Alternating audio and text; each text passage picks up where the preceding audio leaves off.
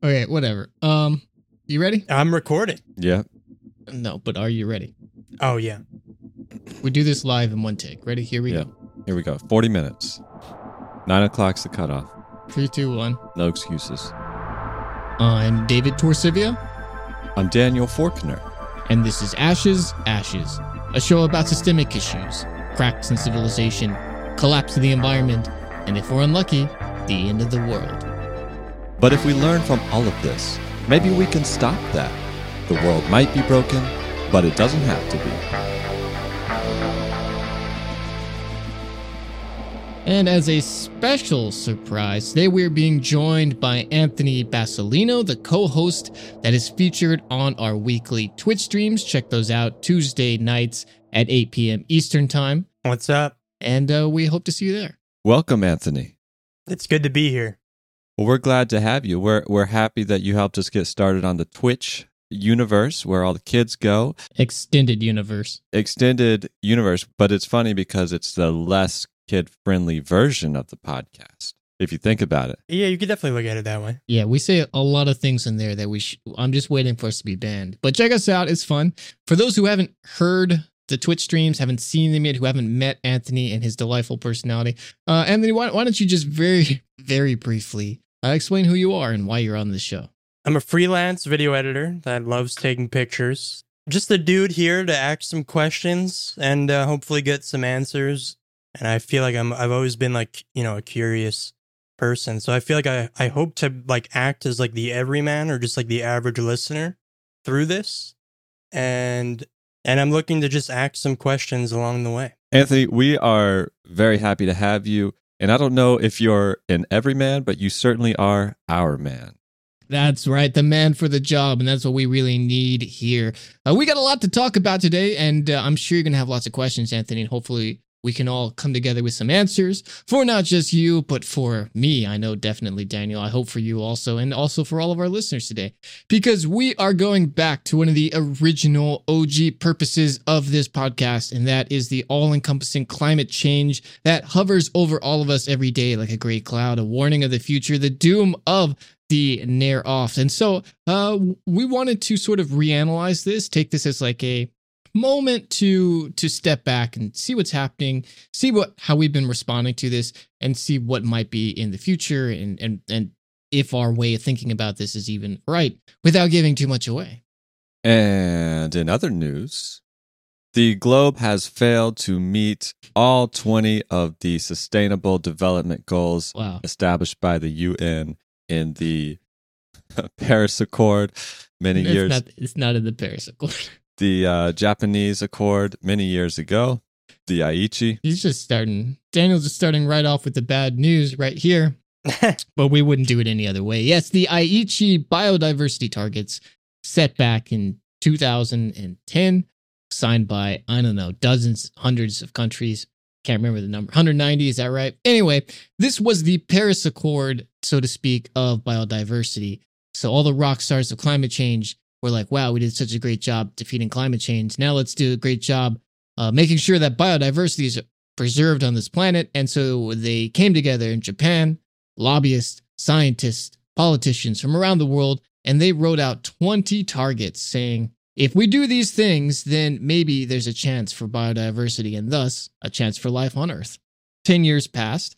And I think it's worth noting here, Daniel, that the Aichi biodiversity targets that were set in 2010 were set because they had previously set targets in 2000 and failed and to meet a single one of them. So they're like, okay, well, this time we got it. So they set all these targets for 2020 saying, we got 10 years, we're smarter, we're wiser, we got more technology, we got more money, we learned from the past, and now we're ready to make a real fucking difference. Well, that's kind of how like climate change, like how we react to it. Is like we just say like, okay, all right, we're going to try to hit this target. Then we fail to hit the target. And they're like, but it's okay because all that economic activity that we generated by missing the targets has resulted in all this new technology. So now we can set a new target. And now that we have all these new tools, surely we'll hit these new targets. The funny thing is that the new targets are always like not as intense as the old targets. And the timeline is always shorter. So we're trying to hit something that's not as hard in less time, and at the same time, like patting each other on the back, like, no, don't worry, this time it's going to be fine. I want to read through some of these targets, though, because I think it's interesting here. Yeah, what are the targets? So if you fail to meet any target, we're going to guess they're probably pretty dramatic things. So let's take a look. I'm just going to read some of these highlights here. There's 20 of them. Link on the website, ashesashes.org. Take a look at the things that our leaders have failed to do around the world. Target number 1, by 2020 at the latest. I love that line. It's included in all of this. People are aware of the values of biodiversity and the steps they can take to conserve and use it sustainably. Fail. That is a very simple goal. All we have to say is biodiversity, the variations of life, and the importance it has to each and every one of us is something we should all value and work towards. And it's a limited resource that we need to ensure is met sustainably and that we can ensure will exist into the future. Very simple, right? Remember the campaigns to teach people to recycle, reduce, reuse, recycle, which has since been shortened to just recycle.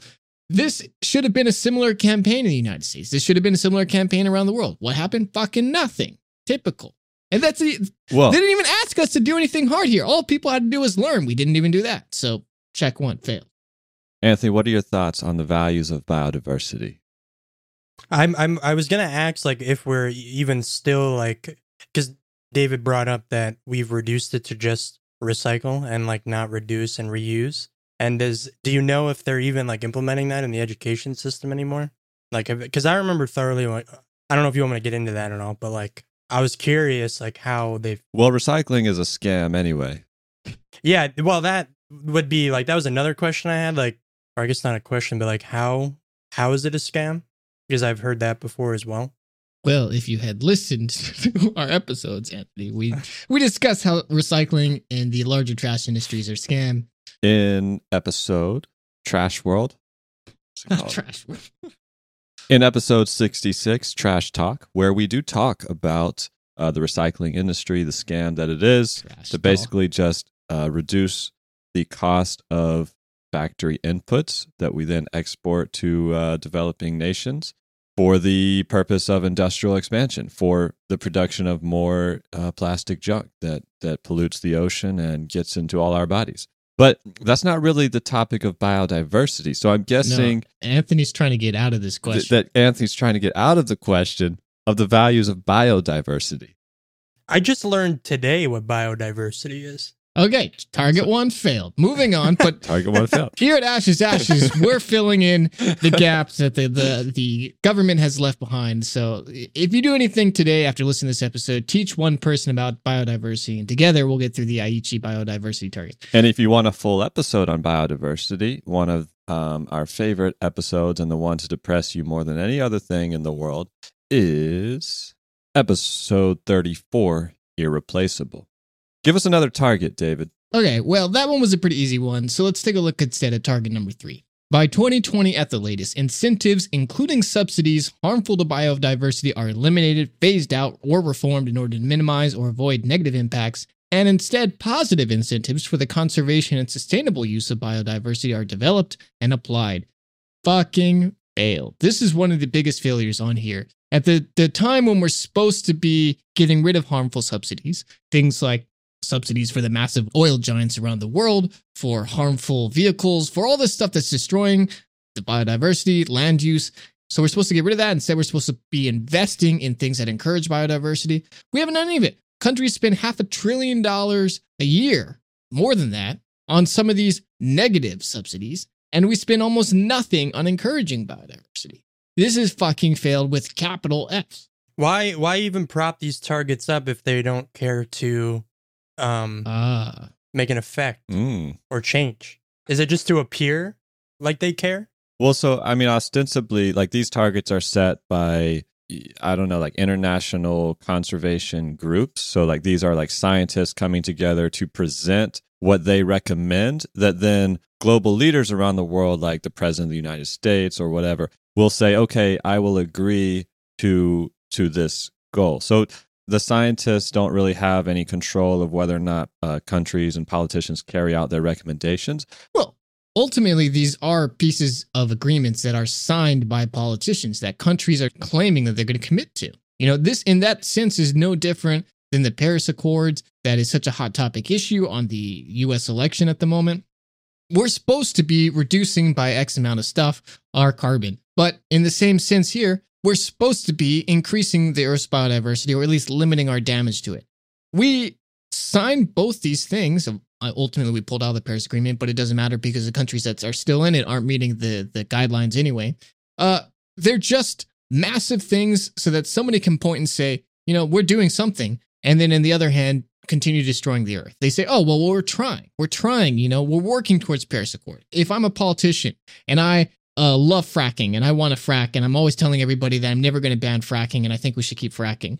That doesn't sound like anybody on the campaign trail today.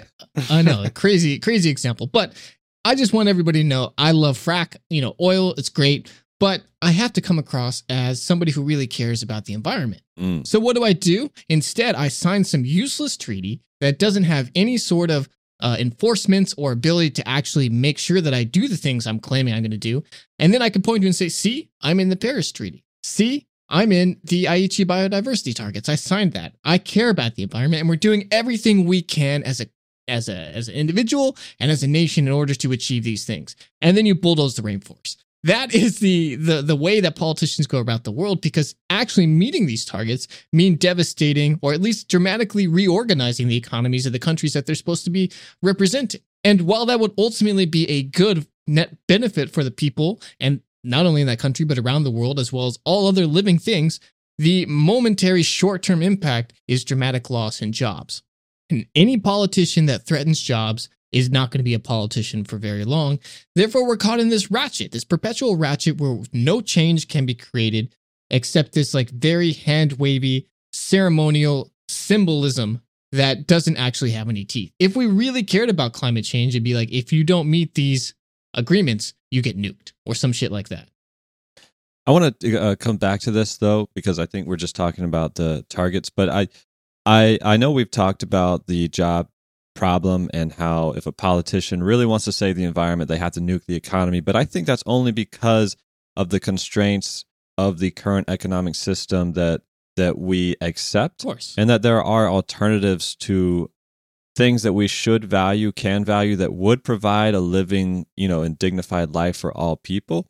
100%. But it would require us to shift what we're valuing. And I think at the core of all the issues of these targets and these like a report that we're going to talk about similar to the IPCC, is the unwillingness for scientists, politicians, policymakers to let go of the profit motive and the economic growth as ultimate metric by which to measure success of your people. Well, ultimately, Daniel, this is a failure of imagination. We can't imagine a future where we can have both a functioning economy, that is, an economy that provides the basic needs of every individual, making sure that nobody's wanting for anything, and also defending the earth in that process. People can't physically imagine that that's capable, so they instead cling to what they know works, quote unquote works, which is, let's destroy the world, but it makes some people very wealthy, and, we'll try and help the poor, and we'll pretend to help the earth, but whatever. This is the way things have been. This is the way things will be. And we're just going to slightly adjust that system. And I know you have some system talk in a moment. We'll get to that. I don't want to dwell on the rest of these Aichi biodiversity targets. They're very interesting. Read through them. We'll link them on the website. And it's very illuminating that, 10 years can't come and go and we've achieved nothing. And a lot of metrics in a lot of countries, we've actually moved backwards. Things are worse than they were before. Some have improved, but nothing has been met. And that's sort of the theme for today. Despite our best efforts, despite the way that we talk and write and research and declare political statements, that we continue to make things worse. And the only way to get around this is to stop doing the same things that we keep doing that aren't working. These useless targets, these useless treaties that can't be enforced, the ways that we think about the economy, these larger systemic issues that we're going to get into, and instead start imagining, really working on that imagination on what is possible, what we could be doing, and what we need to be doing in order to enact any sort of actual substantive change. But like I said, we'll get to that. So not to dwell on this too long, because we got a lot of topics to cover here. So I'm going to let Daniel take it on from here. All right. So we failed to respond. We've failed to meet any of the sustainable development goals as a globe. As a result, the earth is on fire. Warming has occurred everywhere. Sea ice is melting. Species are going extinct. topsoil is being lost, just the typical things that are going on. Maybe we should talk a little bit about why we're failing, David and Anthony, if that sounds good to you. And I think where better to start than our economic frameworks? Because as you point out, so much of this thinking is tied to economic thought. And I want to pull up a report real quick. It's called the Matthias Report. All right, hold up. Before you get into this, Anthony. Yeah. You are here as our everyman. And maybe that's not exactly fair because we've spent the last few days and weeks making you read all sorts of horrible and depressing news. But if you had to point to these failures in the systems, what do you think's the problem? The system, man. Yeah. That I would say something as easy as like blaming it just on like capitalism. It's hard for me to get specific, but does it come from before that? Before capitalism has like the environment been like damaged? Like it does go back further than that, right? Ooh, it sounds like Anthony's onto something. But before we go down that road, I think Daniel wants to point to these economic systems that exist right now. Well, I mean, capitalism is an interesting word. It's a system by which people who own all the resources get all the profit, and doesn't really matter where they live, who they are. If they have the money, they can own it. It sounds like commie talk. I think you mean capitalism is about free markets, free people, and the liberty to get the sweat of your work back in dollars at the end of the day and move up and down and make your American dream real. Salute you, flag and eagles. God bless America. Would it be from the mass amount of consumption because of capitalism, which would be like an even bigger hit on the environment? I mean, yeah, I think all of these things are tied together, right? Yeah, we talked about in episode 11, designing deception, about how economy was shifted from a needs-based to a consumer-based economy. And yeah, if more people are consuming useless goods and we need factories to produce those goods and the factories pollute the land, that's going to contribute to the decline of natural systems. And where capitalism comes in, I think, is who owns the land, who owns the factories, right? Because if you're a small community and you depend on the local water table for your drinking water, and you as a local community own a small little factory, you're probably going to be conscious of the fact that you need to monitor your inputs and outputs that are impacting your local resources. That is going to be the water that you drink. So what you're saying is you don't pollute your backyard. Right. Like you don't shit where you sleep, so to speak. Exactly.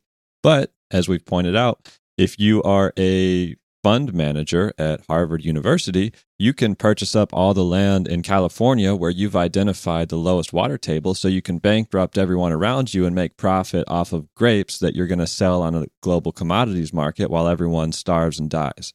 Has that actually happened? That's very specific. Yes. I mean, they wouldn't say that they're doing it in that type of way, but it's an investment. We've identified that these properties are going to increase in value over time, and so we're going to purchase them. But it's for education, Daniel, so the damage is okay.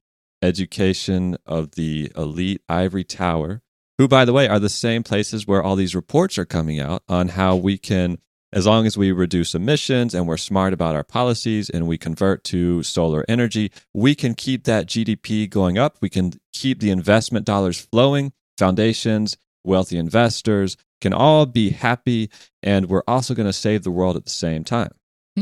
It seems almost suspect. You might say so. That sounds like a lie. That's another way to put it. It seems like a... So a new report came out. It's called Modeling the Renewable Energy Transition in Europe, or MEDEUS.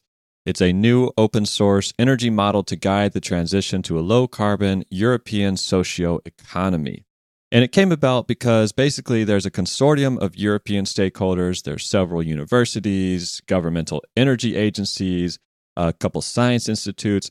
They all came together to say and to recognize that the European continent's energy consumption of renewable sources is just 17%, right? So only 17% of all the energy in Europe is a renewable quote unquote renewable energy. And we've talked about the problems with that in our episode Renewable Problems. But they also recognize that there's a large transition undergoing where a lot of the economy is being converted to renewable energy. But as they point out, there's no effort to do this transition in a way that protects the environment and the social welfare of the people at the same time. So this consortium, Medeas, has come in to attempt to fill this gap by offering some modeling tools and analyses of all the global interconnected systems of our world, such as economy and population, energy availability, energy infrastructure, materials, climate change, land use, and social and environmental impacts to model how this energy transition should be done in a sustainable way to preserve all these valuable things.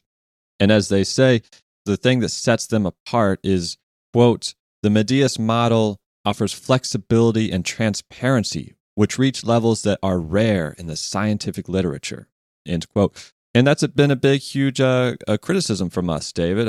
IPCC report, which we think they come out with these international huge reports saying climate change is a big problem, but then they offer these kind of weak policy adjustments. Filled with magical thinking and magical technology that doesn't exist, while ignoring massive amounts of feedback loops that make the problem much worse than even these already dark, doom-filled reports lead you to believe. Right. And so when they said that they're more focused on transparency and they're like going to hit this hard like no one else has, I got a little bit hopeful. I was like, finally, a report comes out that's really going to put our feet to the fire. And they even write on their website, this is a really spicy quote from them, our results show that the continuation of current trends will lead in the future to an explosive cocktail of energy shortages initiated by peak oil and impacts of climate change that we think, without a profound change in the currently dominant social priorities and economic system, will most likely lead to a scenario of regionalization, conflict, and ultimately global crisis, leading to the collapse of our modern civilization. End quote. It's heavy. That's powerful. I like the words they use. It makes it sound a little bit more romantic. Okay. Look, romance at the end of the world. Romance at the end. Anthony's single, everybody. But then, so that's what I found, that quote hidden somewhere, like on their website or something. But then this is where it gets interesting. So they basically presented all the reports of this huge project in the model itself, which is open source. People can play around with it. It has like 4,000 different variables. It's very complex. They have a 130-page book of recommendations that you can just imagine every mayor and governor across the world just like sitting down and reading in like one swift take. Oh, yeah. And they have a 10-minute documentary. And in the documentary, they basically say, here's what we think will happen to global GDP, and here's what we think will happen to CO2 emissions from fossil fuels. And basically, if we play it smart, GDP is going to climb steadily past 2050 according to historic trends. And the head of this entire project says, quote, if we start the transition straight away, although there is an initial increase of emissions due to burning fossil fuels to power the renewable energy transition, in the end, emissions will drop and the economy won't be seriously affected, end quote. Awesome. So what a difference, right, between those two statements. One is, hey, we're going to have collapse of our modern civilization. The other is, look, if we just transition to solar power, we'll be fine. And in fact, the growth of our global economy is just going to keep going up and up, baby. Buy stocks, whatever, party on, eat caviar. We're good to go. Invest in those solar companies. And so I guess nothing new, right? Scientists try to warn us, and then their warnings get aggregated into these reports that international conglomerates probably get paid a lot of money to make, and they tell us everything's going to be fine as long as we invest more money and we focus on the almighty dollar. I feel like it's even more difficult now because I feel like more so than ever we're in a time where people don't even have as much trust as they used to in scientists. Well, I wonder why, Anthony. Maybe it's because their messages of doom are a long-term thing and something that they're constantly walking back. And then there's all these new reports consistently coming out saying, oh, actually, we were wrong about this thing. It's way worse. We were wrong about this, too. It's also way worse. And we have this dichotomy where people, first off, can't imagine a future that's long-term. They can't think forward and be like, oh, this was predicted a long time ago. And when scientists get anything wrong, oftentimes because they've underestimated, and they say, look, they got it wrong anyway, so why should we listen to these people? But that's insane to me, because I feel like common sense says like we are in a constant state of changing. And if like, I mean, this is like related to the coronavirus, but like everything's constantly like new and changing with that. And like, it is crazy that like they can get it quote wrong once or a few times, but then like, you know, the information changes. So like, I don't know. I just feel like that's like the public not trusting in like scientists. Like this just makes it even more difficult with when it comes to climate change. It is. But now we have the year of 2020, and I think a lot has changed. And I want to talk a little bit about what has changed this year, what we've seen play out. And I think between last year and this year, and the crisis of the pandemic, as you mentioned, Anthony, that has really brought about a shift in the way that people think about things. We instead have this sort of moment where most Americans, where a lot of the media are now talking about climate change in a way that, oh, this is not something that's coming. This is something that's happening now and is affecting me, or maybe not necessarily me directly, but people I know or people I can imagine in California and Colorado and in Seattle and Portland, whatever. I can see it happening. And it's in my face. And now all of a sudden, these risks are starting to feel real. And so I don't know what this will mean long term. Maybe we'll see some sort of renaissance in a re-trust of science. But whatever is happening, you know, this shit is actually hitting the ground. We're seeing it burn in the United States, which has been something that's been lacking for a lot of Americans, where they didn't understand that this is coming home sooner rather than later. And I think that is a really important inflection point in these larger processes. Well, I think it's interesting you make that point, David, because I feel like I'm with Anthony in that the pandemic is actually a great example of how, where we have a global pandemic and like hundreds of thousands of people have died in the United States, and yet people still believe that scientists are telling us to wear masks because they want to destroy the economy and they don't care about us. Mm-hmm. And the manufacturing of consent that has like brainwashed, huge swaths of global civilization to just not just be suspicious of everything, but I mean, it's so easy to convince somebody that their state is on fire because, like, I don't know, immigrants came in and like that's the reason why the forest is on fire, and like their corrupt politician mismanaged it. Like, there's so many alternate realities that someone can attach to that we've already lost like 99% of all species on this earth. It's like happening right in front of our face and we can't see it. Well, I think you're also being misled a little bit by some of the larger narratives that are happening, and the same sort of forces that have convinced a group of people that these masks aren't in their favor are also affecting your perception of this. Something between 70 and 80% of Americans believe in wearing masks. 72% of Americans believe that you should fine or jail people who don't wear masks. Vast majority of Americans are fully in support of this. They trust the science, they see what's happening, and they're happy to do it. And this is on both sides of political parties. It's over 80% of Democrats, over 70% of Republicans. It's a very high level of consensus, much more than anything we've seen before in climate change related. So the very loud minority that is against this stuff, yes, you see them a lot. They're a lot of the news. People talk about them a lot, but they are the minority. The vast majority thinks they're wackos. So if we had the same sort of thing where 70 to 80% of Americans were saying, oh yeah, climate change is here right now and we have to do stuff, we'd be in great fucking shape.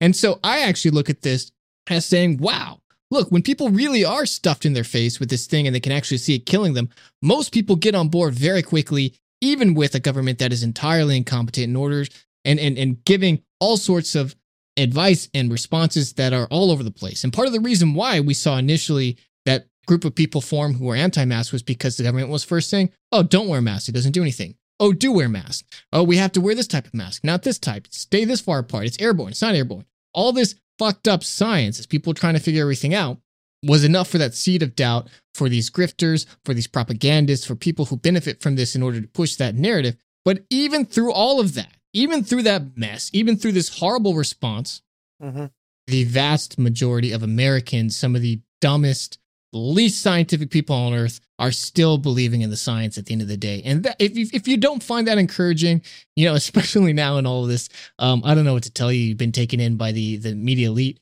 exactly the way they want you to. And so I take that same sort of encouragement from these other disasters that are happening in front of us. We had one of the worst fire seasons in history here this year. We could do a whole episode on that, but I really don't want to. We've talked about fire before in one of our very earliest episodes, complete with a beautiful narrated skit that Daniel did. That's episode. What is that episode? Episode 12, Up in Smoke. It's a very fun start. I recommend checking that out. We have one of the worst Arctic seasons in recorded history. It's been so incredibly hot up north. The sea ice was at the second lowest level ever recorded. And even now, as we're recording this episode, late in October, when there should be a massive amount of freeze happen, there are large parts above Siberia where there is no ice still. This is totally unheard of. We're at the lowest level extent in our recorded records of the sea ice in the Arctic North. Right now, it's breaking everything. We don't know what's going to happen. And we are at this precipice where we say, okay, we're no longer at a time when we're talking about how the future of the Arctic is going to be very different. Instead, we are at that time. We don't know what's happening. The next question of what is next is we don't know because we've never seen anything like this. The models even can't predict this anymore. So we are in for a fun ride. And what happens up top has ramifications for the rest of the world, much like these biodiversity questions that we're talking about earlier. That was a surprisingly optimistic point you said earlier about the mass statistics. I'm an optimistic guy, Anthony. David, I'm surprised, quite optimistic of you, and that is a rare form to see, a rare sight to see here on Ashes Ashes. I'm an enormous optimist, and if I wasn't, I wouldn't be alive to do this show. But let me tell you something. So I guess that is encouraging, but my concern is, and I don't want to just be like the person talking about concerns here, but to eventually get back to what we might speculate is at the core of these flawed thinkings that lead us down failed predictions and failed goals. The fact that we're seeing such massive consequences now, I think in a lot of ways shows us how late we are. Mm-hmm. Because I think we just as civilization, we think on very short scales. I mean, the whole economy is based on short-term profits. You mentioned subsidies for the fossil fuel industry. I mean, what kind of group of people gets together to say, wow, if we pump all this natural resource out of the earth that took millions of years to form and we just use it up in like 300 years, well, we'll have some pretty good economic growth. And then thinks that that's a good idea shows some pretty lack of imagination, as you said. Because, okay, you want to talk about the Arctic, think about the time scale that climate change actually operates on, right? We're talking about this a total complex geo-anthro system that is the Earth and all its complexity. And one of the things that really blew my mind early on in learning about climate change are systems like the thermohaline circulation, which is also known as the Great Ocean Conveyor Belt, one of the large-scale systems that regulates global climate. And early on, I was thinking of climate change like emissions go up, temperature goes up, and then things get hot. But when we're talking about climate change, we're really talking about interconnected global systems. And in particular, with the Great Ocean Conveyor Belt, you have wind near the Earth's equator, which pushes ocean surface currents towards the poles from the Atlantic Ocean up to the North Pole, where that warm is cooled. It becomes dense from salinity, and it sinks to the bottom of the ocean. Then that water makes its way down to the Antarctic, and then either upwells in the Southern Ocean or the Pacific Ocean before returning as warm surface water at the equatorial Atlantic Ocean. It's a big circulating system. Now, I want to ask you a question, Anthony. If you imagine this great conveyor belt of ocean water that's churning, going from North Pole to South Pole, or the Antarctic, back up to the North Pole, how long do you think that would take to do just one cycle? I'm just going to take a shot in the dark and say like a year. Okay. It's a pretty good guess. Go a little bit higher. 5 years. One more try. Third guess. Go a little bit higher. A little bit higher? Make 10 years. 10 years, okay. Or should I go? The correct answer. Okay. The correct I like having Anthony here because now I'm not the one that's tricked into Daniel's tricky question. Great. Do you want to take a guess, David, or do you already know the answer? 10,000 years. Okay. I don't know, Daniel, you tell me. No, well, you ruined the punchline because it's 1,000 years. You messed up everyone's expectations. You guessed too high. Well, Anthony guessed 1 year. It's 1,000 times more than that. It's 1,000 years. That's a very, very long time. If we're even seeing effects from that, we are so far gone. We're in trouble. So, you know why water sinks to the bottom of the ocean in the North Pole, Anthony? No. I'll give you a hint. Dense water sinks. What would make water more dense in the North Pole? Sorry, I'm laughing. I feel like I'm being cornered right now. I feel like I didn't do my homework or something. What makes water more... Can you repeat David, that? what would make water more dense in the North Pole? Bro, what if it had an extra helium molecule? I mean, hydrogen. What if it had an extra hydrogen molecule? I don't know. Does that... Heavy water? I feel like it has to do with the temperature. I'll give you a hint. It has to do with salt. Okay. So I was nowhere near it. It's because it gets more salty up there. It gets more salty because the water turns to ice, right? Ice always freezes as fresh water, leaving behind a bunch of salt. So it makes that water really dense. Well, what happens when it gets really hot in the North Pole? What are we experiencing now? No sea ice. It's not happening. So how's that water going to sink? What's that going to do to the global climate? We have no idea. Is there a point to this? The point, David, is that people talk about climate change as if it's this discrete thing, right? That it can be considered as an isolated problem. If we just cut back on emissions, we install some solar panels, we're good to go. But that could not be further from the truth. Climate change is really a topic that explains that when we disregard the earth, there are inalterable cascading consequences that result in cataclysmic life-ending changes for thousands and thousands of years to come.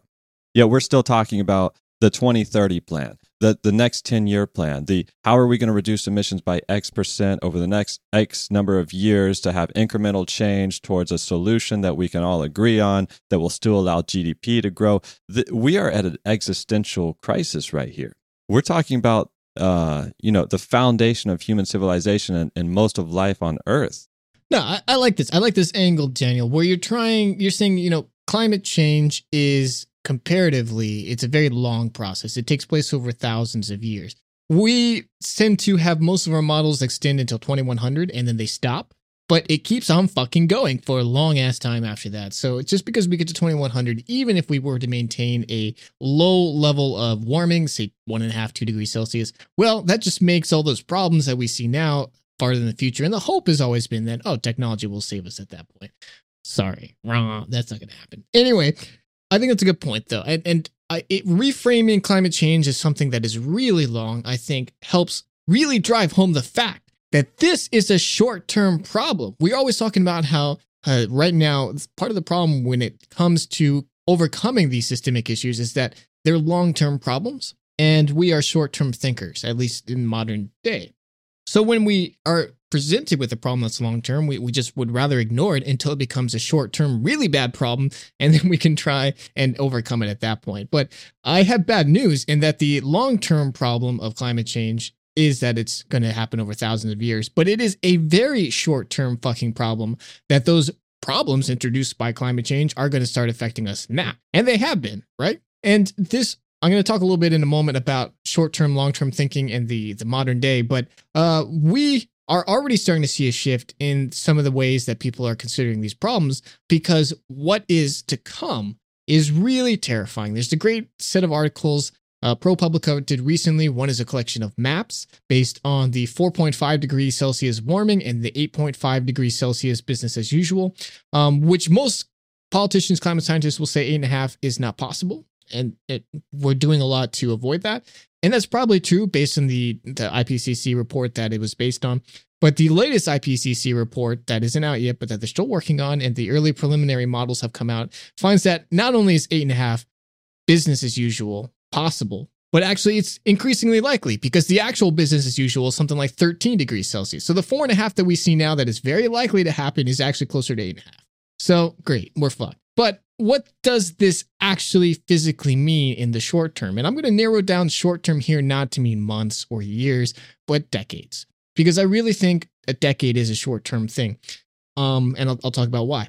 So in a couple decades, if we continue more or less as usual, or even a work towards getting net zero by 2050, which is the radical Joe Biden plan that Trump is saying is so crazy and impossible and requires tiny windows and whatever. If we head towards that, which of course, would never actually happen, but, is the fancy window dressing that Biden has put on his campaign so that he can both frack and also claim that he's going to be net zero in a few years. Anyway, what does that mean, Daniel? That means in the South. What is it? It means, what was the question? What does decades of unchecked global warming mean for the people of America? And we're going to focus this on America because that's what these ProPublica articles that are so good are about. But these same types of patterns are going to happen around the world. And as we talked about repeatedly on the show, this means billions with a B of climate refugee in the next few decades. And that's a lot of people. The migrant crisis that we saw, yeah, it's in the like hundreds of thousands or millions. Those are the worst migrant crises in history. We're talking billions. I don't know. Sounds like a bunch of illegals to me. Yeah, a bunch of illegals. So what do you think this means for the United States? Like if we're warming, 2, 3, 4.5 degrees Celsius, 4.5 degrees by the end of the century, like what does that mean? What does 8.5 degrees by the end of the century mean? I was going to say a lot of migration. It does mean a lot of migration. We'll get to numbers in a minute. No, I think there's probably going to be like someone in San Francisco is probably going to like develop an app. Instead of like Pokemon Go, where you're like searching for invisible Pokemon, you're going to be like searching for underground aquifers. And like if you find it, the app developers come and murder you and like take the land and then like set up a watering station. Okay. Thank you for that, Daniel. You've thought about that. Are you developing that? He's working on this. Don't download any apps Daniel sent you. Okay, I'm just going to use some concrete examples of what day-to-day life would be for a lot of parts of the world. If you're in the South, which is where Daniel and I were from, where we grew up, the summers in the South are hot. It sucks. It's hot. It's humid. It's no good. And that was, a decade or two ago. And it's only going to get worse. So in the coming few decades, we're talking 30, 40 years from now, we're going to see an additional 80 deaths per 100,000 people annually. And that doesn't sound like anything, right? 80 to 100,000. What the fuck ever? Who cares about that? To put that in perspective for you, the opioid crisis, which has paralyzed this country, which media has written about, which billions of dollars of fines have been applied to, that was an additional death of 15 per 100,000 annually. And we're talking about a crisis that is 5 times greater than the opioid crisis solely from heat, nothing else. That is the future for the South of America. The temperatures are going to get so hot across this country. Tempe, Arizona, a place that is considered obviously hot as hell. It's in the middle of Arizona. The summers are terrible there. Daniel and I have been there in the middle of summer. It's hot as hell, though it is a dry heat. So, it could be worse. Well, that type of summer is going to be the norm for Buffalo, New York within 3 decades. So then you ask, well, what's the temperature going to be like in Tempe? Well, they're going to have an average summer temperature of 100 degrees a few decades later. So that means between night, between day, between the cool days, the warm days, the average temperature of Tempe during the summer is going to be 100 degrees. That means routinely temperatures 115, 120. That is not sustainable. The Mississippi River Basin, if we're talking about areas with lots of water to counter these dramatic droughts that are going to be affecting the crops in those other areas. Well, we on the show, Daniel, have talked about heat and humidity before. You'll remember in episode 25, Heat Death, where we introduced the concept of wet bulb temperatures. For those of you unfamiliar with it, this is a temperature that between the actual temperature outside caused from the sun and the humidity level, the human body becomes incapable of cooling itself, and you literally cook to death unless you can find shade, breeze, or air conditioning. And the higher this wet bulb temperature gets, the more shade, the more wind, the more air conditioning you require before the human body or, the body of crops or animals or whatever it is can't sustain cooling itself down and just expires. It's actually a really interesting concept if you're not familiar with it. Basically, the body expels heat by bringing blood close to the surface of your skin so that it can, do a heat exchange between your blood and the air. Also, sweating and all this stuff. But if you have nothing to transfer the heat to, right, then there's a problem. If you put a fan on yourself, you can blow like you're cycling the air around your body, so it's constantly giving you a new source of things for your body to exchange heat with. But what happens when the humidity is so high that you're essentially sitting in a bathtub full of water? It's just, it's not so dense that you can't still breathe because there's oxygen in the air. Yeah, you have no evaporation happening. Right. So the evaporation doesn't carry the heat away, so you cook. Yeah, that's what I was trying to say.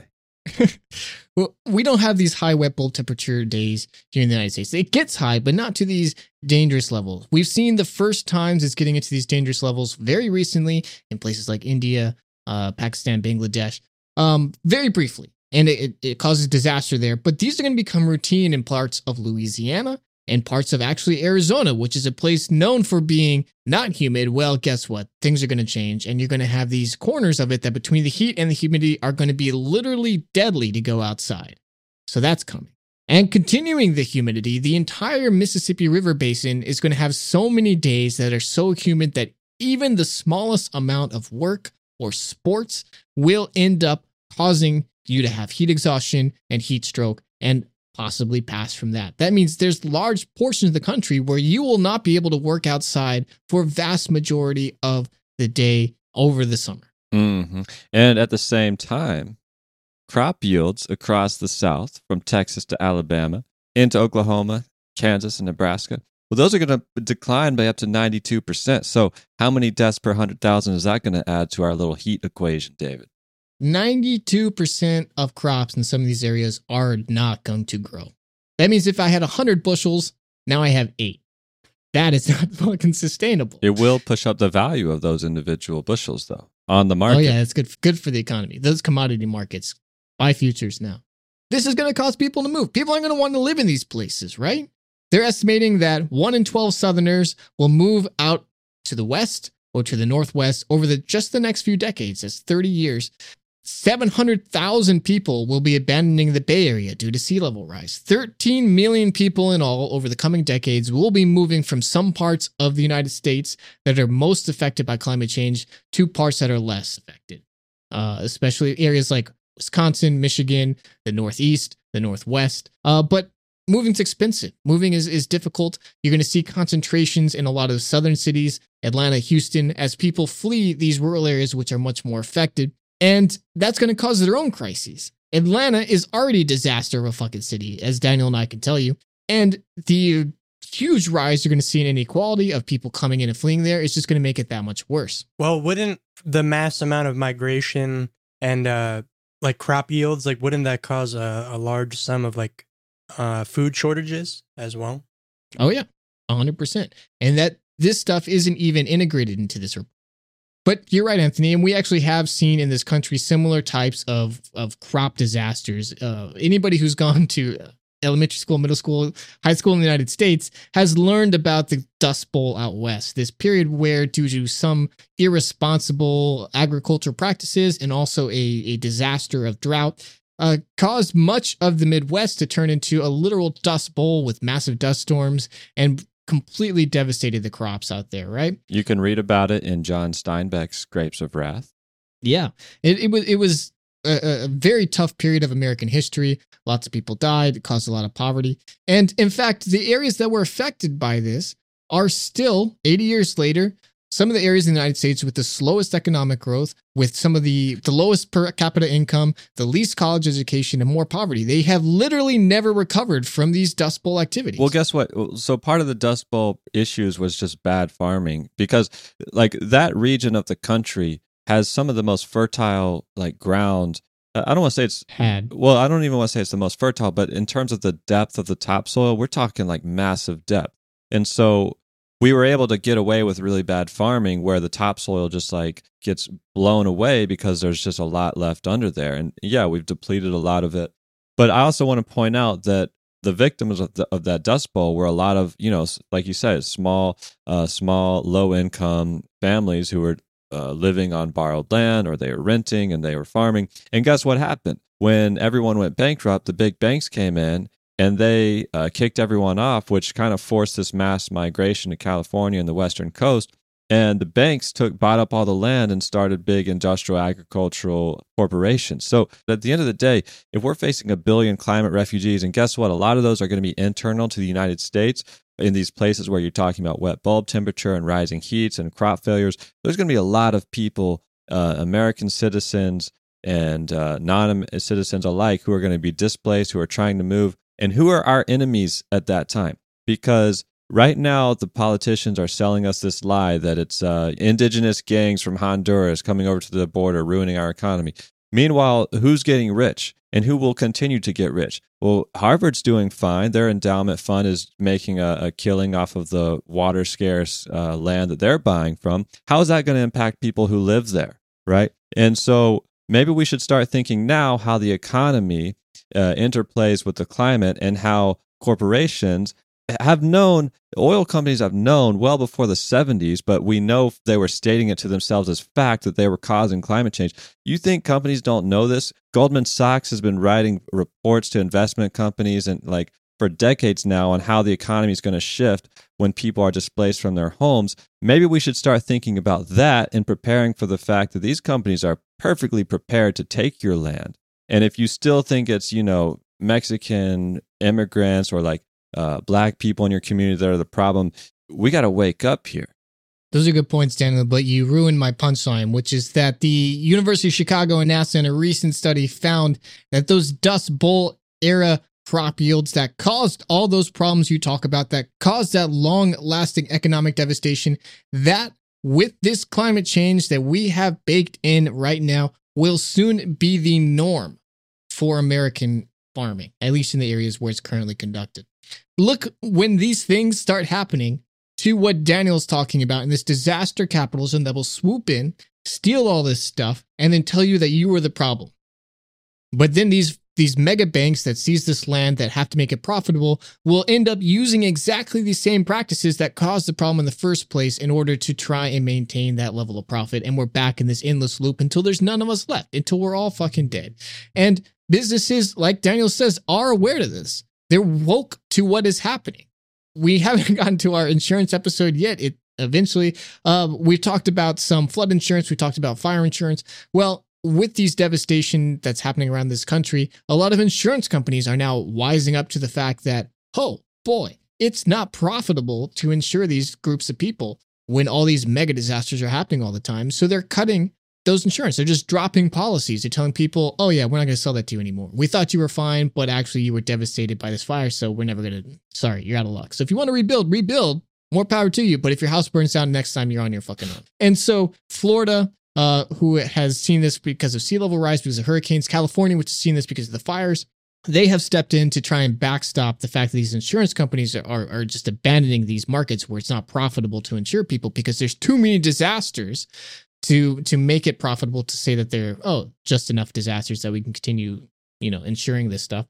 And what does that mean? Instead, it means that if people continue building in these disaster zones, continue setting them up for failure, then it's going to be on the taxpayer's dime that we have to bail them out. But I've got news for all of you. All the states are fucking broke. There's no money for bailing out anybody anymore because of coronavirus, and it's not going to get any better. There is no light at the end of the tunnel in this scenario, and we're continuing to push this rock up the hill thinking we're going to get something different next time. No, it's time for some new fucking thinking, and we'll get to that in a moment. But more of the same thinking, more of rebuilding, more of continuing these economic systems, as Daniel is talking about, as Daniel will continue to talk about, is just going to keep getting us into the same exact problem over and over until there is no more money, until there is no more land, until there is no more life, until there are no more people. And the only thing that can stop that is a radical way of reimagining everything. These are some whammers. I think as step one of reimagining, right? We always say the world may be broken, but it doesn't have to be. And then we go on these depressing rants about how broken the world is. Because if we don't realize how broken the world is, we have no hope of even imagining a better future. And I think just as one quick example of the mismatch in terms of the scales of our activity and the flawed thinking embedded in our civilization, I recently came across an article about election cycles and deforestation in Brazil of the Amazon rainforest, which I think is kind of interesting. Basically, New research is being carried out to understand the effects of election cycles on natural resources around the world. And in a published article in the Journal of Environmental Economics and Management, author Sharon Pyler compares satellite deforestation data to local municipal election cycles in Brazil between 2002 and 2012. And what she finds is that deforestation rates are 8 to 10% higher in areas where incumbent mayors are running for re-election. And this effect alone has accounted for some 3,500 square kilometers of forest loss since 2004. R.I.P. R.I.P. And I mean, it's very interesting to study this. It's that, incumbent mayors, they have power, and when they want to re-elect themselves, they'll either open up the floodgates of deforestation. It could be in part to fund themselves because they actually own the livestock and logging companies, or it could be that they're taking bribes from those companies, or they're just trying to spur economic activity in the short term, like we talked about, to make it seem like they're the better leader, just to get that election. And, the author offers this idea. She suggests, quote, institutional constraints on local politicians may be weak. Thus, corrupt politicians are able to misallocate more natural resources and may have more incentives to do so, blah, blah, blah. Centralized forest governance reduces local politicians' ability to manipulate resource allocation. She goes on to say, since Brazil's environmental policy and enforcement is currently administered by a central agency, electoral deforestation cycles in Brazil could be worse under a scenario where forest governance is decentralized, end quote. Basically, what she's saying is that if the state has a tighter control on its local politicians, it can reduce corruption and thus reduce deforestation. And I don't necessarily agree with this. I think it's worth looking at just real quick, because this type of thinking is part of a lot of discussions right now. For instance, police reform in America, like, instead of abolishing the institution, those in power advocate for more training and oversight and general reform of police. And what these ideas have in common is this belief in existing institutions and a powerful central state to rein in the bad actors in the context of the same institutions and states that gave birth to those actors in the first place. And I think what it comes down to is that these discussions are kind of a distraction, right? Whether or not we should centralize or decentralize Brazil's natural resources, I think obviously we should decentralize them, but the problem is that they exist in a context of a commodities market that is not confined to the political borders of Brazil. Brazil's economy is similar to many others in that it does not exist in isolation, but is rather connected to a web of international interests. Just to throw out a quick stat, in December 2019, Brazil's annual exports of beef was a record 1.8 million tons, which was 11% higher than its 2018's record. And in 2020, despite the global pandemic, feedlot producers, they're expecting to end this year with a 10% higher production of beef and pork than last year, driven by economic growth and exports to other countries. So whether the Amazon forest is controlled by a central state governed by the likes of Bolsonaro, who said that he wants to burn the entire forest to the ground, that's a good sign.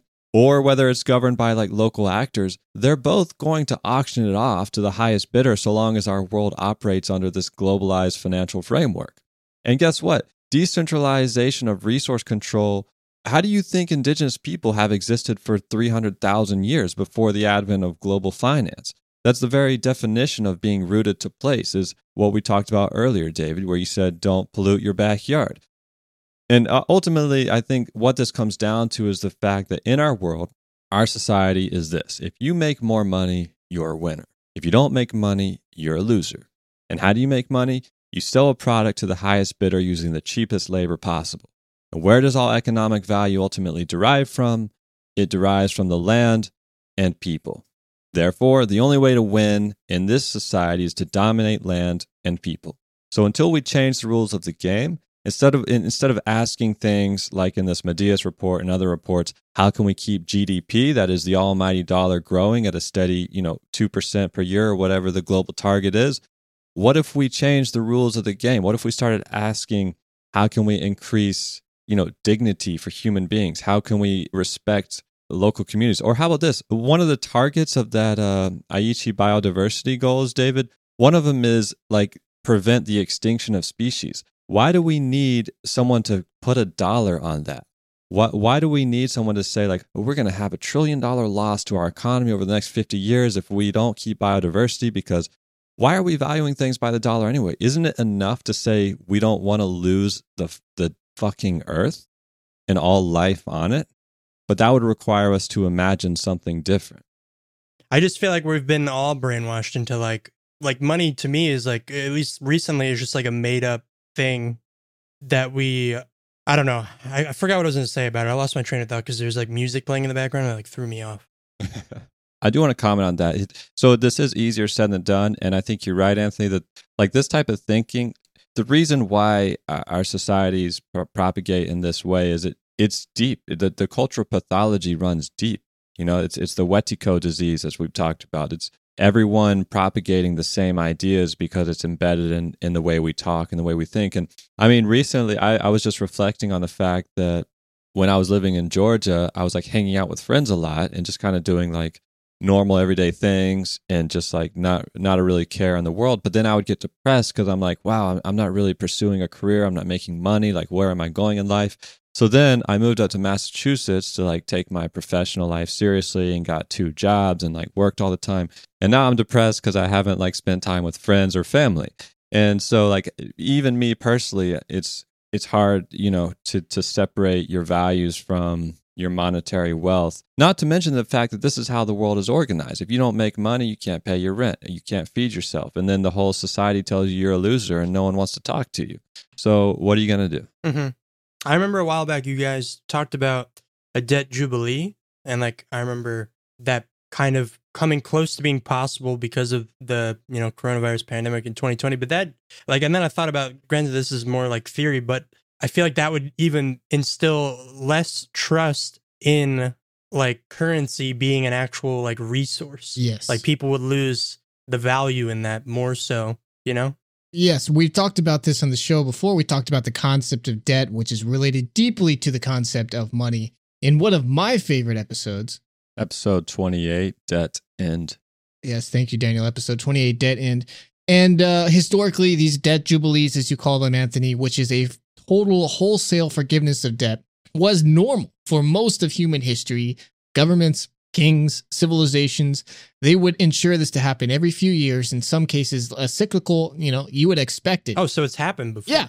I never knew this happened. This was the norm for almost all of human history. It's only been in the recent few hundred years that it doesn't happen, where that they acknowledge that debt, if it's allowed to accumulate uncontrolled, destroys economies. It destroys people's lives, and it ultimately destroys your civilization. But the problem is that everything now is dependent upon debt. They were running in an area where debt was something that would happen between individuals, but now the entire economic system is dependent upon debt in order to function as its very basis. If you had a debt jubilee now, as you rightly point, not only does it first shake everyone's faith in the fact that money is this totally made up thing that we've agreed upon to represent this arbitrary exchange of value, but rather than that, the entire way that everything is constructed, homes, the things that we quote unquote own, the larger macroeconomic theories are dependent upon the constant generation of debt. And if we were to release it, then the entire thing implodes. There is no economy without debt because the economy itself is debt. The economy is built, and we talked about this before, Daniel, profit itself is built on the fact that we are taking debt from the future health of this planet, from the future ability of civilizations, of individuals in order to survive on a climate change free world with beautiful biodiversity, and instead taken that away from the future and turned that into wealth for now. Well, that is a debt we will ultimately have to repay. And it's part of the thinking that we need to get to, that we need to repay this now. There is no debt jubilee for the doom of all humanity. And that is unfortunate, but that's a reality we're going to have to face. Well, actually, if you put yourself in the shoes of like the earth itself, where it's like, oh, here I come, debt jubilee, and then like it just like scorched earth, everything dies. I mean, it's kind of like the same concept. Sure, if you want to think about the earth as a lifeless ball of rock, that sure seems like a waste to me. So, I'm gonna push back a little bit on you there, Daniel. But you know, it's so sad that these mainstream thinking can't wrap its mind around that. Are y'all familiar with William Nordhaus, the Nobel Prize winning economist?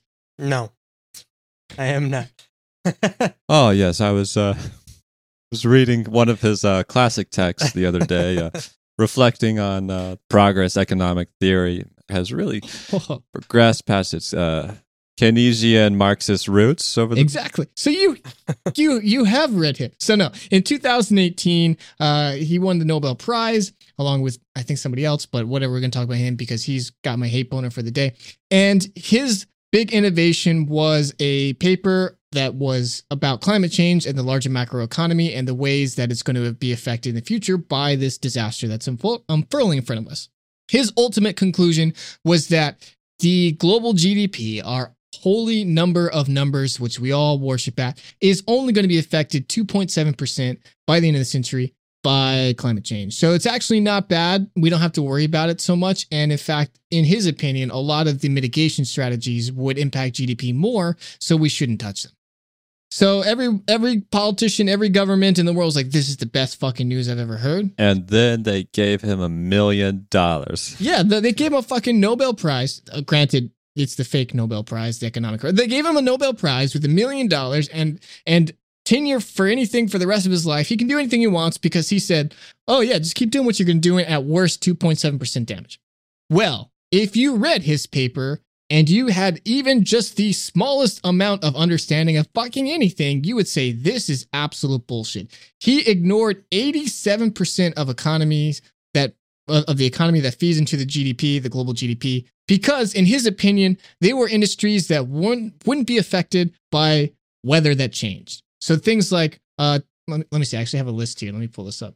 Hold up. You're saying, so this like world-renowned economist now who got paid $1 million for his work, basically, he like sat down and he was like, people are saying that global climate change is going to impact business, but what about business that people do indoors? Yeah, basically. That has nothing to do with the climate.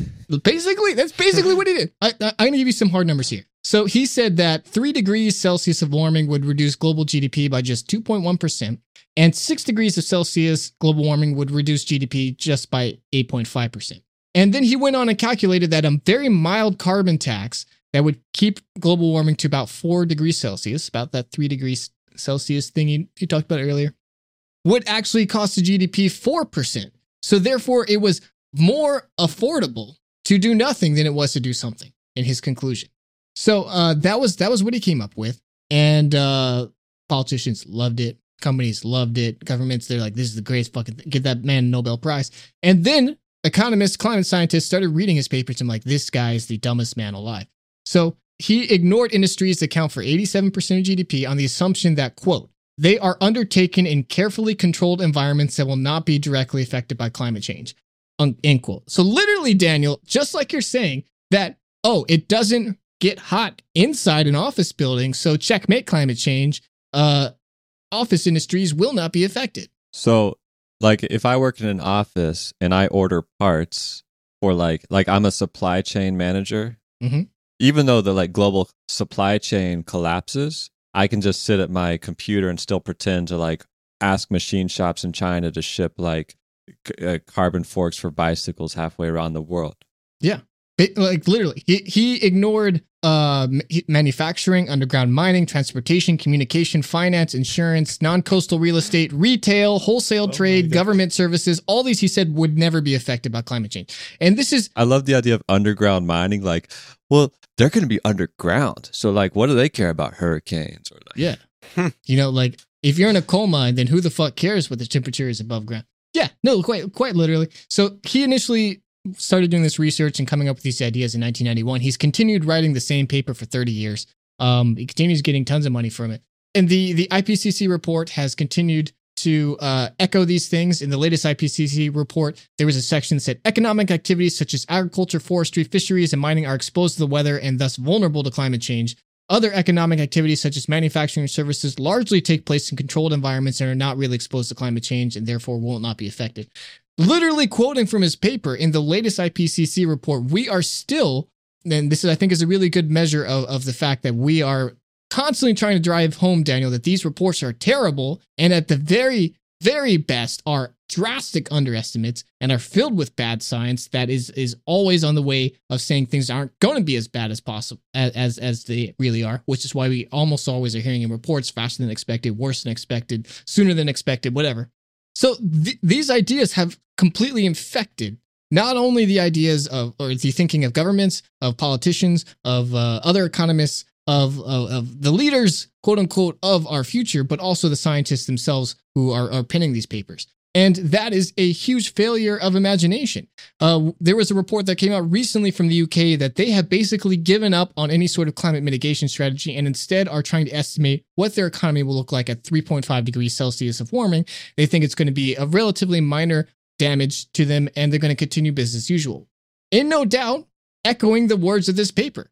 And this is a huge misunderstanding. This is an idea that technology, that the ability of the individual to overcome this stuff is something that will reign supreme despite the fact that, the weather's going to be different. This is confusing weather for climate. Just because it rains doesn't mean that it's climate change. Climate change, like we're trying to drive home with these ProPublica articles, with the constant shows that we're doing here, are about the wholesale transformation of the earth and the biodiversity that exists upon it. This makes areas that were once luscious rainforests into savannas and deserts. That is happening in the Amazon. We are very close to a tipping point where once we pass a certain amount of trees destroyed through fire, both accidental and intentional, and other influences, we will lose the Amazon rainforest. It will become a savanna. That savanna will eventually become a desert, and that is climate change. Climate change is not it's raining outside or it's 5 degrees hotter today. Climate change is the earth that I once knew is different, and the life that once depended upon the fact that things don't change very fast, that things are set up in a very specific niche that it evolved for over millions and billions of years are now gone, and that life is gone in that process. So that is the future we're facing, and we need to wholesale change how we're thinking about this. This is long-term thinking. We are in a short-term world, right? We think about everything short-term because our technology, our ability to change stuff has gotten so powerful that we can only conceive of things in this dramatic amount of change, and that dramatic amount of change can happen in shorter and shorter amounts of time. So like I could write a book now in a couple of days that would have taken me weeks or years before. I can create an animation in a couple of hours that would take me a year before. We have incredible amounts of power to do things quicker, and it has changed how we think about things. Our timeline has shrunk dramatically. And this is only very recent development. Think, for example, if I was somebody who would design a cathedral, for example, I would design it, we would start construction, and I would die. And then 3 or 4 or 5 generations later, that cathedral might be done. Some of these cathedrals that we see across Europe took 800 years to build. But still, somebody started that process, and somebody at the end finished it. That's long-term fucking thinking. And I'm going to talk about some of the stuff in the ancient world. There were massive earthworks projects, massive agricultural engineering that would take thousands of years to fully complete. But that is long-term thinking. We've abandoned that process, even though that is the dominant main way of thinking that we've approached throughout history. And it should be no surprise that our total abandonment of the earth and the way that we interact with it coincides very closely with our shorter and shorter attention spans and outlooks on the future. So I want to go back in time very quickly. And this is I know that we're getting long again. It's another longer show, but this is the tail end. And I want to talk about a different mindset. This is what we've been building up to. Well, David, you keep talking about how this is a failure of imagination, about how we're thinking about things wrong. So what is the right way to do that? What are you insinuating should be the way that we've done? And I want to start this by saying this is not my idea. This is not even a new idea. This is actually the base idea that, once again, for most of human history, we have considered. And that is the fact that we humans inevitably are affecting the environment. That's just something we do. There's no way around that. We've done that for tens of thousands of years. And there's an incredible project called Archaeo Globe that has started documenting this. And I made Anthony, I'm going to call on you here. Mm-hmm. I made you read these papers. So you spoiled answers. But before, the last couple of days when you started reading this stuff, what was your history of agriculture? Like what did you know about agriculture and ancient agriculture? Not much. Can you give me any facts? Like, when did it start? Agriculture? I don't know. No, you didn't learn that in school?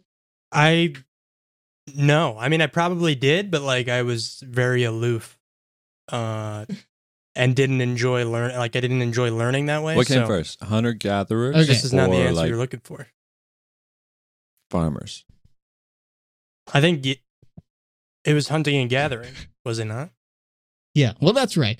Anthony's just trying to tell us that he was all too cool, like in the back of the class. Like I wish it doodling was and like wasn't that. It was paying more attention. just me being dumb and spacing out. No one here is dumb, Anthony. So, the typical way this is taught in school, if you're taught this at all, which apparently Anthony wasn't, is that there were hunters and gatherers and they wandered around the world until some place called the Fertile Crescent in Mesopotamia, people discovered that you could farm. And because of the very fertile land there, it was easy to farm. And so they started doing it. And that's where civilization formed. And then they spread out and spread their knowledge and their crops around the world. And then Europeans became the best and smartest because they had the best land or the worst land and they had to adapt or whatever. And that they deserved to conquer the world. And white people are the best. That's the history that you're taught in school. Maybe not in those words, but that's pretty much how it's come across. The actual history of Archaeo Globe has discovered through the interviews of hundreds of archaeologists and hundreds of archaeological sites is that agriculture has spontaneously evolved multiple times all around the world for thousands of years. People were cultivating bananas 10,000 years ago. We were growing sorghum in other parts of the world, millet before we were growing maize. There is so many cultures that invented agriculture so many times in so many places in so many unique environments. And also that it wasn't like agriculture was invented and then people like immediately shifted, but they were going back and forth. There was like a blending of cultures, trading, and some people hunted and gathered. Some people did a little bit of cultivation here, a little bit of cultivation there. It's a very much more blended history. That's not a very cut and dry like, oh, people discovered agriculture and the world changed. Yes, exactly. You would do it, then you wouldn't do it. You know, there were evolutions. It was something used. It was just another survival tool. It wasn't necessarily a way of life, though in some places you'd convert completely. It's a vast, interesting history and something that I encourage you to read this article. We linked it on the website. It is called The Deep Anthropocene. Mm-hmm. Is that what it's called? I think that's how you say it. I'm pretty sure that's how you say it. It's just a very brief overview of this, and there's a lot of elements I want to get into, but I love ancient history. I love this dialogue between hunters and gatherers, between agriculture and how they blend, and it's nowhere near as simple as we're made to believe. This is important, and I'm gonna get into why here. It's hunters and gatherers we like to think of as a way of living and surviving without affecting the environment. You're out there, you're hunting stuff, but you know, you're living at peace, equality with the environment, right? That's the myth. But in reality, hunters and gatherers have a long history of disrupting the environment, right? How many megafauna were hunted to death by our ancient forebears? The woolly mammoth, the giant sloth. All these things were wiped out by the overpredation of humans or early human ancestors of these creatures. We were affecting the environment. The animals that you would choose to kill, choose to leave alone, the plants you would harvest and you wouldn't, the food you would eat and then spread their seeds or whatever around, as a hunter-gatherer, made dramatic impacts and changes on the environment around the world. And these are measurable. And when agriculture hit the scene, then it's that much more dramatic. So we're not even talking about vast plains of crops and stuff like we see today, but just very localized, small amounts of farming. Sometimes on the order of tens of kilometers, but still nothing like what we know today. And that has a dramatic impact on the environment. We can see it. We can see it in carbon records where areas were burned in order to clear land for their crops. We can see it in the evolution of their microclimates, of the flora and fauna biodiversity in these areas. And yes, a farm or a agricultural project can change an environment. There's a great example here in ancient Mycenae, what is now Greece. 3,000 years ago, there's an area called the Copaic Basin, and I'm sorry if I'm mispronouncing that had been a wetland lake since the end of the Ice Age. Glaciers had come down, carved out this big hole in the ground. It had filled up with frozen water. Eventually, it filled with silt and turned into this wetland. And it was just this very fertile land, but not something that's appropriate for agriculture because it's filled with water and it floods. Well, these ancient Mycenaeans cleared out a 15 square kilometer area and turned into this incredibly fertile land. And they did that by complex drainage systems, by canals, by sluice gates. And they drained a swamp 3,000 years ago. Took them decades, 100 years plus to complete that long-term thinking. And they turned this into an incredibly fertile area for growing. That loss of a swamp, of course, affects the microclimate area and has very dramatic actual impacts in the biodiversity and the larger climate systems of the area around there and then spreading out from beyond that. The Mycenaeans died. They died out for a variety of reasons. Their earthworks, their agricultural innovations were lost. This filled back up into a swamp, and nobody figured out how to return this to a productive area, quote unquote, again until the 19th century.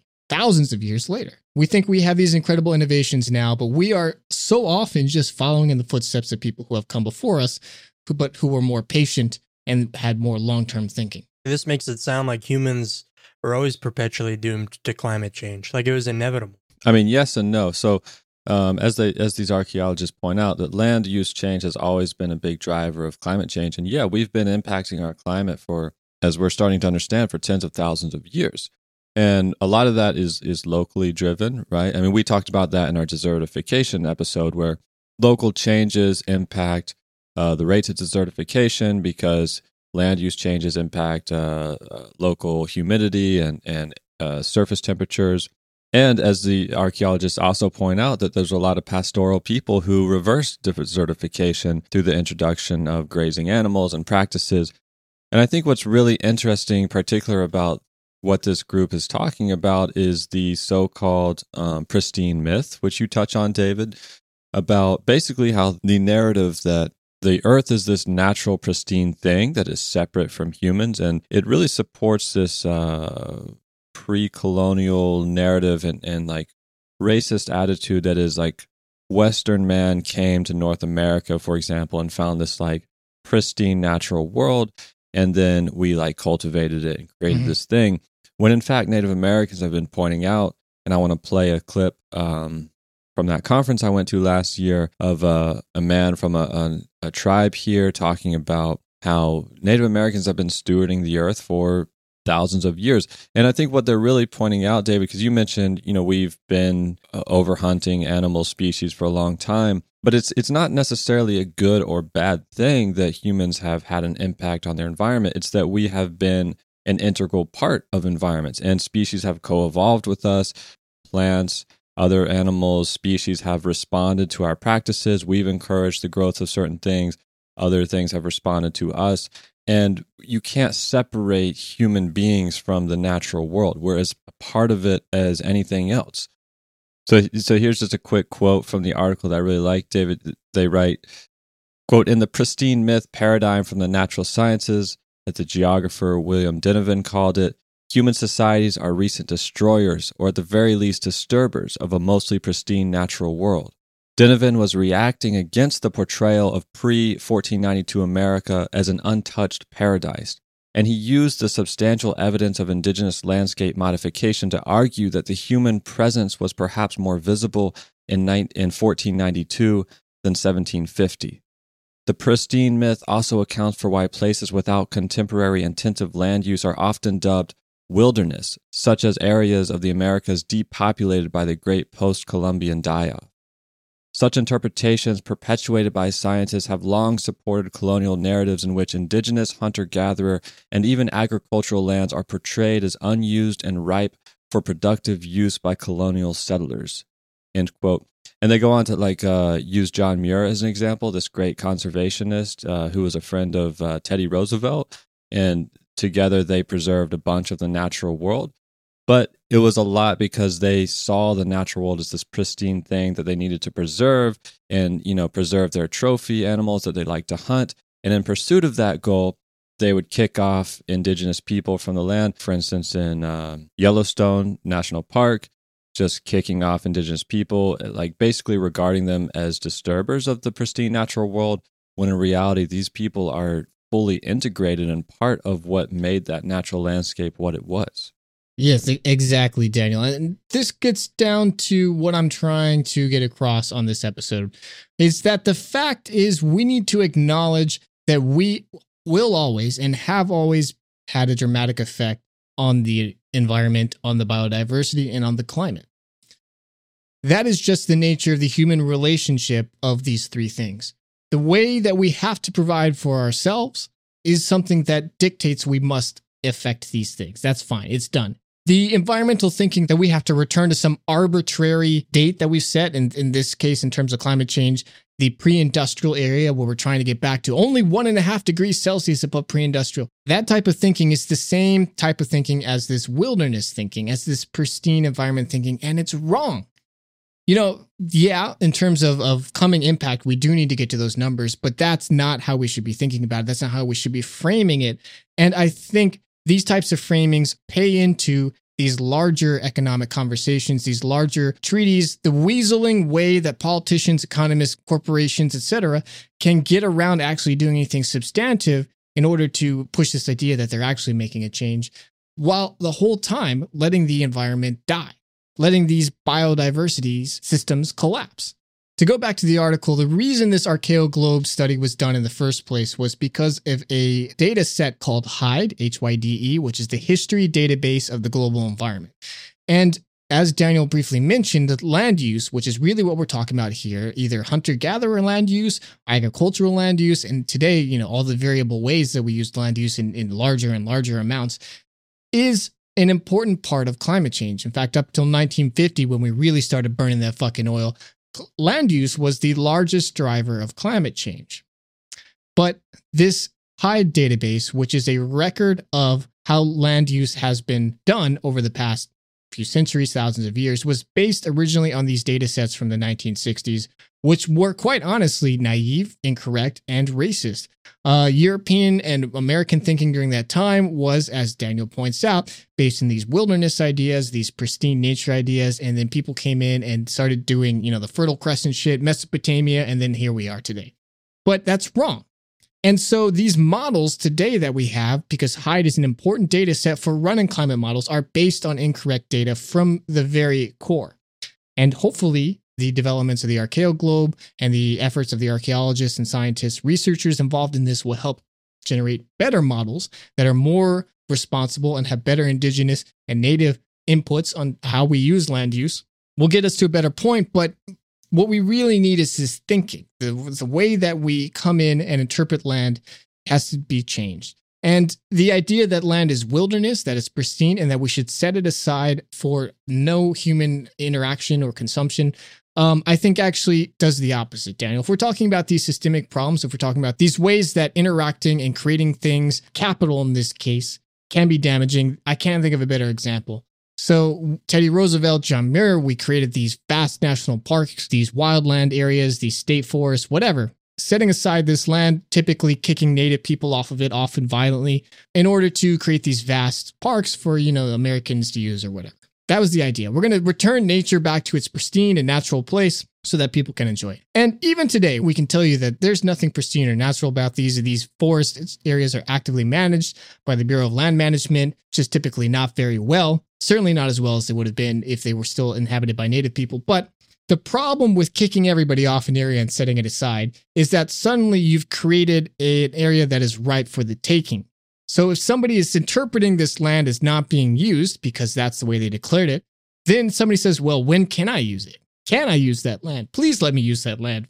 Federal land, please let me on that. I want to cut down those trees. I want to frack that oil. I want to harvest that salmon. And you know what? As time has gone on, the government has said, okay, yeah, you can do that. Okay, yeah, I'll let you in here. Oh, this ancient forest, well, you know, the GDP, so go ahead, chop that down. Joe Biden, God bless him, he says no fracking in federal land, just frack everywhere else. So, you know, the way around that, of course, is, well, what if we just sold federal land? All of these things, by setting aside and saying this doesn't belong to anybody, we just have to append the word yet. And that's what we've done. We've created this vast problem, made it even worse, because the one right that these native people would have had in order to defend this land, property rights, which are its own fucking evil separate thing, is what enabled these people to come in and exploit it even worse now. So this thinking has enabled vast amounts of much more evil to be done in the future. And larger than that, though, we need to be thinking about not in terms of restoring back to a natural, pristine wilderness that never existed in the first place and hasn't existed for tens of thousands or hundreds of thousands of years, however long humans and our ancestors have been walking upright, hunting animals and accidentally spreading stuff around. That never existed. We are animals. We always have been, and animals have a dramatic effect on the ecosystems. End of conversation. We've talked about that, established fact. We understand that. So let's stop trying to deny that. We should see ourselves as stewards of biodiversity. We shouldn't be trying to set these biodiversity targets where we're trying to, like blah, blah, blah, blah, blah. We should just be like, of course, our reason here on Earth and our ability to keep staying alive on this earth is wholly dependent upon the fact that we are effective stewards who can generate biodiversity. The vast recent history of us is destroying biodiversity, bulldozing it and turning it into profit at every place that we can. But for most of human history, even though we have been affecting climate change, even though we have been changing micro ecosystems and climates and whatever, we have been stewards of biodiversity. There are so many examples of ancient people and still people today who come into an environment and say, I can make this better. I can increase the amount of life here. I can make this a fully functioning, healthy ecosystem. And I can take off a part of that for myself to live with it. And I can do that effectively. Ancient people were able to push off the desertification of large parts of the Sahara by hundreds of years through these practices. Through today, we see, as Daniel mentioned, the careful stewardship of many native people in the United States, in all across Americas, resulted in much more biodiversity, healthy ecosystems, preventing these large, massive forest fires we're talking about earlier, by this careful stewardship and being a part of the land, a protector who is there to encourage biodiversity. Maybe that's not the word they would have used, but that is ultimately what they're doing. And that's how we should see our way to interact with the world. We're not returning stuff. We're not fixing stuff. We need to acknowledge that we are here to try and generate as much life as possible instead of just constantly taking life. And if we can change how we think about this, how we approach these problems to make that our goal, not how can we solve climate change, but how can we preserve the biodiversity that has brought us to this point and be good stewards of that biodiversity, increase it, and guarantee that for countless generations, human, animal, and otherwise, we can continue being part of this system and making it better and better forever. Then we're onto something. That's long-term thinking. That's building a cathedral over hundreds or thousands of years, eons into the future.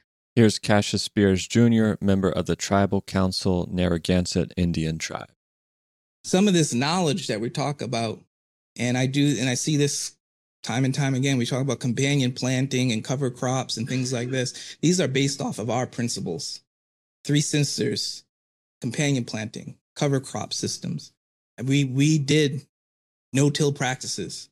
We did all of these things that we talk about, regenerative practices, are practices that we've already done, perfected.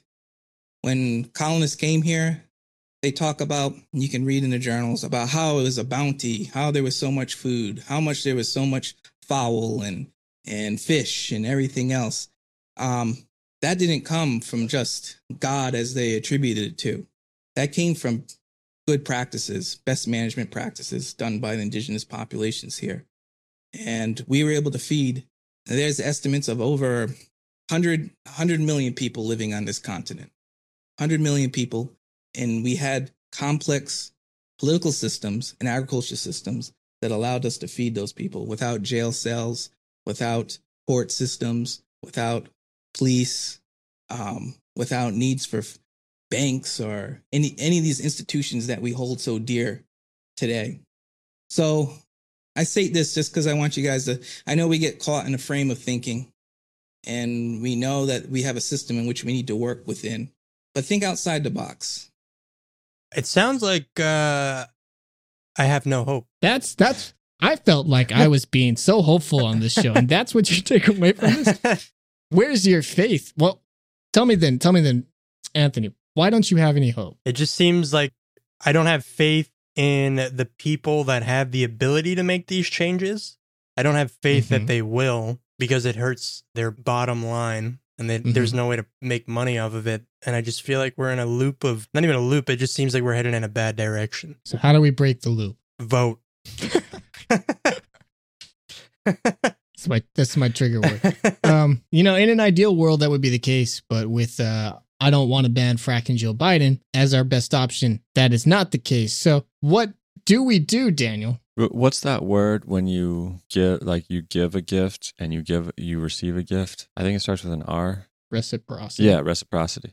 I can't believe I got that. That's a new one. Look, I hear what Anthony's saying. Like, obviously there's powerful people who control the world, and like, what can we do to like break the loop? But I think of, like, in this context, I think of the idea of reciprocity, which, big surprise, a lot of indigenous people talk about as being central to tradition and their cultural way of life. I think it's a simple idea, really, is the earth gives to us and we give back to the earth. What I take away from this is how can we incorporate this thinking into more of our everyday life? Because, yeah, humans have always had an impact on the earth, but those impacts were one person at a time.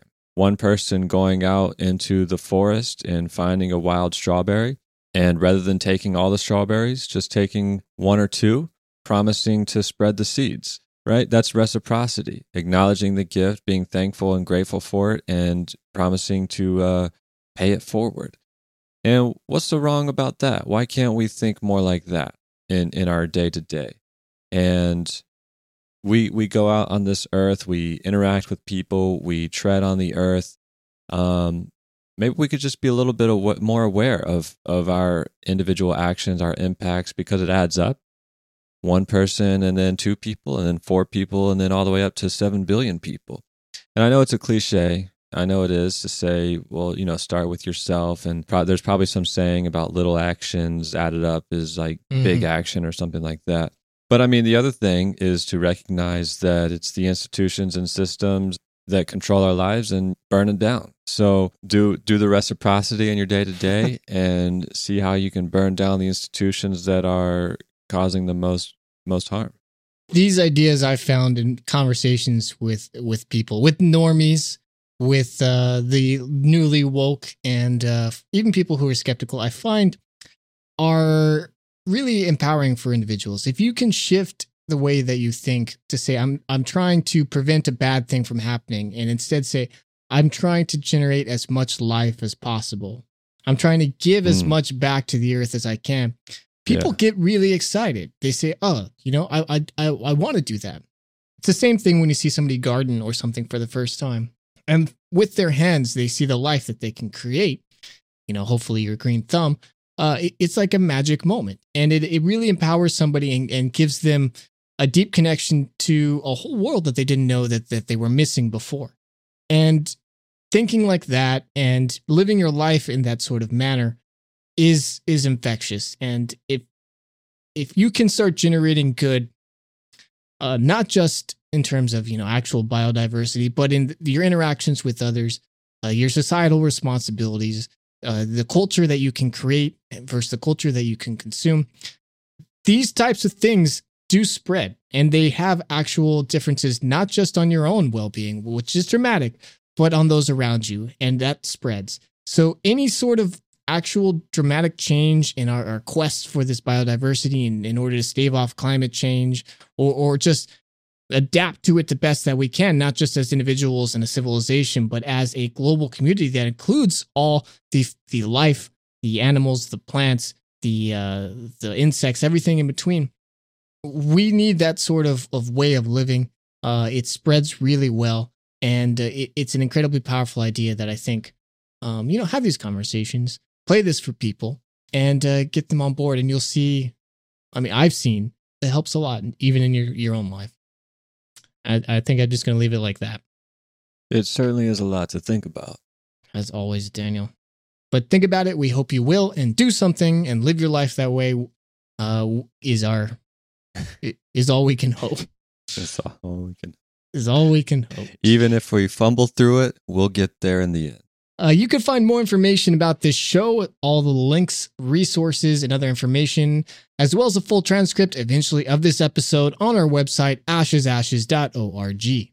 As always, a lot of time and research goes into making these episodes possible. And, we're never going to use advertising to support this show. So if you like it, would like us to keep going, you, our listener, can support us by giving us a review, recommending us to a friend. Hit that 5-star like button on the podcast application that you're using. Spread the message. Talk to your friends and family. Tell them to spread the life. Keep the reciprocity alive. And support us on patreon.com/ashesashescast, where you can send a little bit of that money. The money is not real, but we still love it.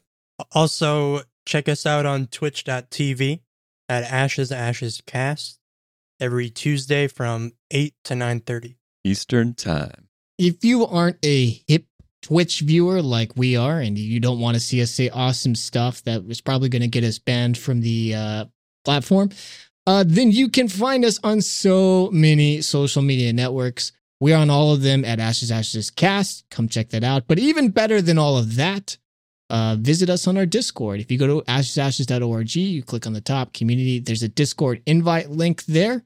And it's a awesome chat application. We all hang out there. We talk all the time. An incredible community of hundreds of like-minded listeners, thinkers, and doers. And we hope that you will join and become one of them. You can also contact us at contact@ashesashes.org. Send us your thoughts. We read them. We appreciate them. Thank you. We have come back after a long period of hiatus as we retool the show. Let us know your thoughts. We want to hear about it. If you hate Anthony, if you want a headshot to date him, email us, message us, tweet us, Instagram, DM us, post on Discord. We'd love to see it. We want all that and more. And we will hopefully be back very soon. I think we're on a 2-week schedule now with more awesome information, analysis, rants, and whatever else your heart desires. We hope to see you then. Thanks for having me on. Thank you, Anthony. And until next time, this is Ashes Ashes. Bye-bye. Bye. Bye-bye.